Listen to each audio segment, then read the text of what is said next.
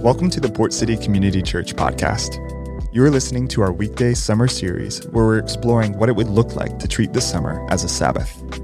Sabbath is a time set apart to experience rest as we deliberately stop working and trust in God's provision. To help us find new rhythms of Sabbath rest, we are reading through the Psalms together. Happy Friday. Before we head into the weekend, we wanted to reflect one last time on Psalm 42 and how its author dealt with a downcast soul.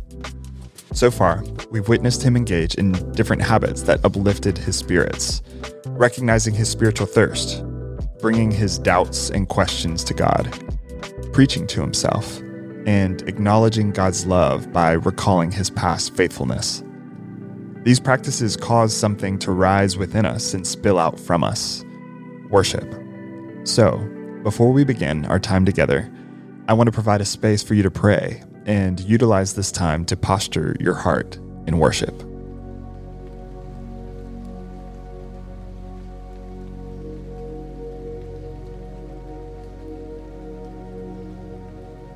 Father, thank you for today.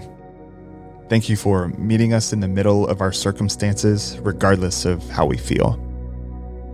When the noise of the world tries to creep into our day, would your voice of truth rise above the rest? And as we meditate on your word, would our souls harmonize with the songs of love and deliverance that you are singing over us? In Jesus' name we pray. Amen.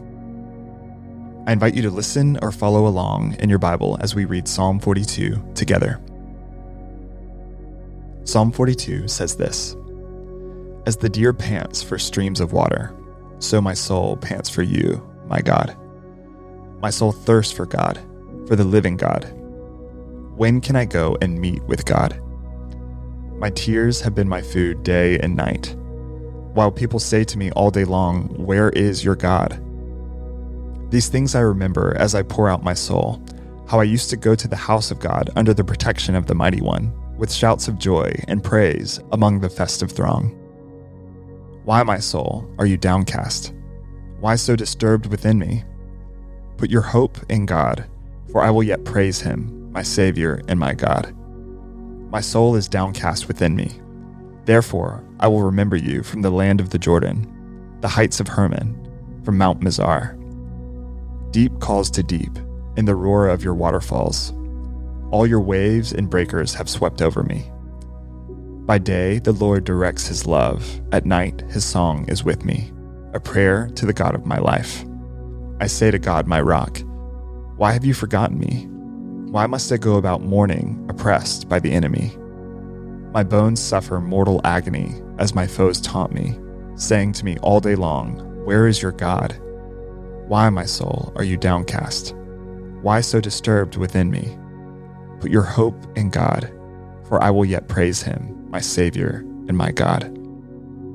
Throughout the book of Psalms, we witness individuals pouring out their hearts to God.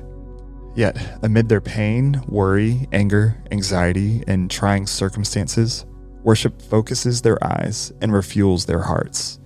So let's read Psalm 42 once again, but this time, just a single verse that compels us to keep God's praises always on our lips. Psalm 42:8 says this: "By day, the Lord directs his love. At night, his song is with me, a prayer to God of my life." How does God advise us to respond to the chaos of this world? Quite simply, he tells us to learn a new song. God urges us to be still, wonder, and reflect on his love.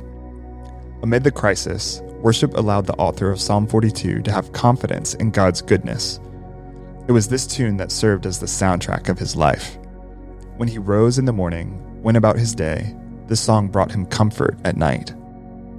Worship is a weapon that pushes the darkness back to help us see beyond our circumstances and the heightened emotion of our current situation. Christ's love puts a new song in our hearts. We don't get filled with his love by working harder, promising more, or trying to earn it. Instead, we sit still and we worship. We take in his love so it takes over our hearts. Take a moment to consider, where do you need to use worship as a weapon?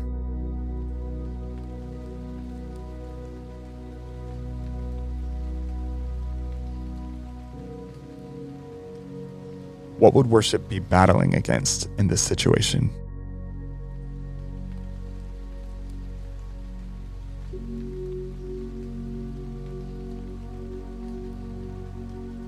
Love doesn't politely invite fear to leave.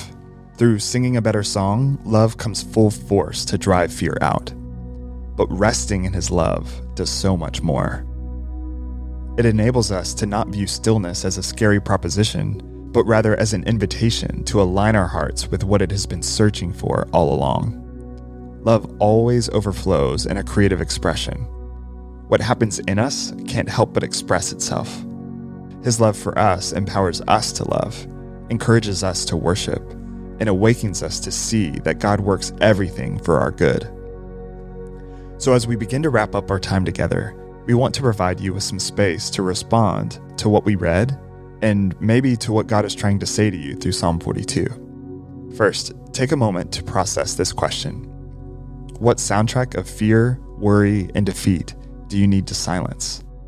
How can worship be a new song for your heart?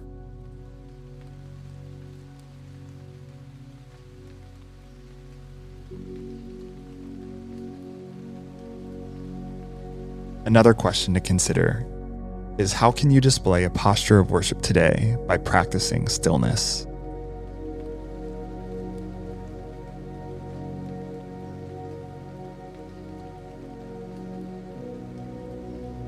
Now, take a moment to pray for what God places on your heart during this time, and then I'll come back and share a prayer for all of us.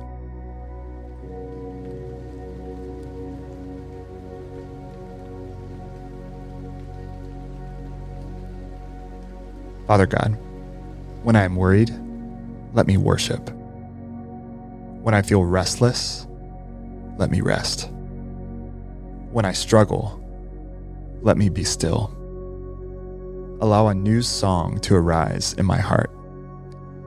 May I tune my ear to your grace, forgiveness, and love. Let your song surround me day and night. Amen. Thank you for joining us this week on our journey through Psalm 42. Next week, we'll read Psalm 46 and we'll see how our stillness is a declaration of trust. Until then, blessings.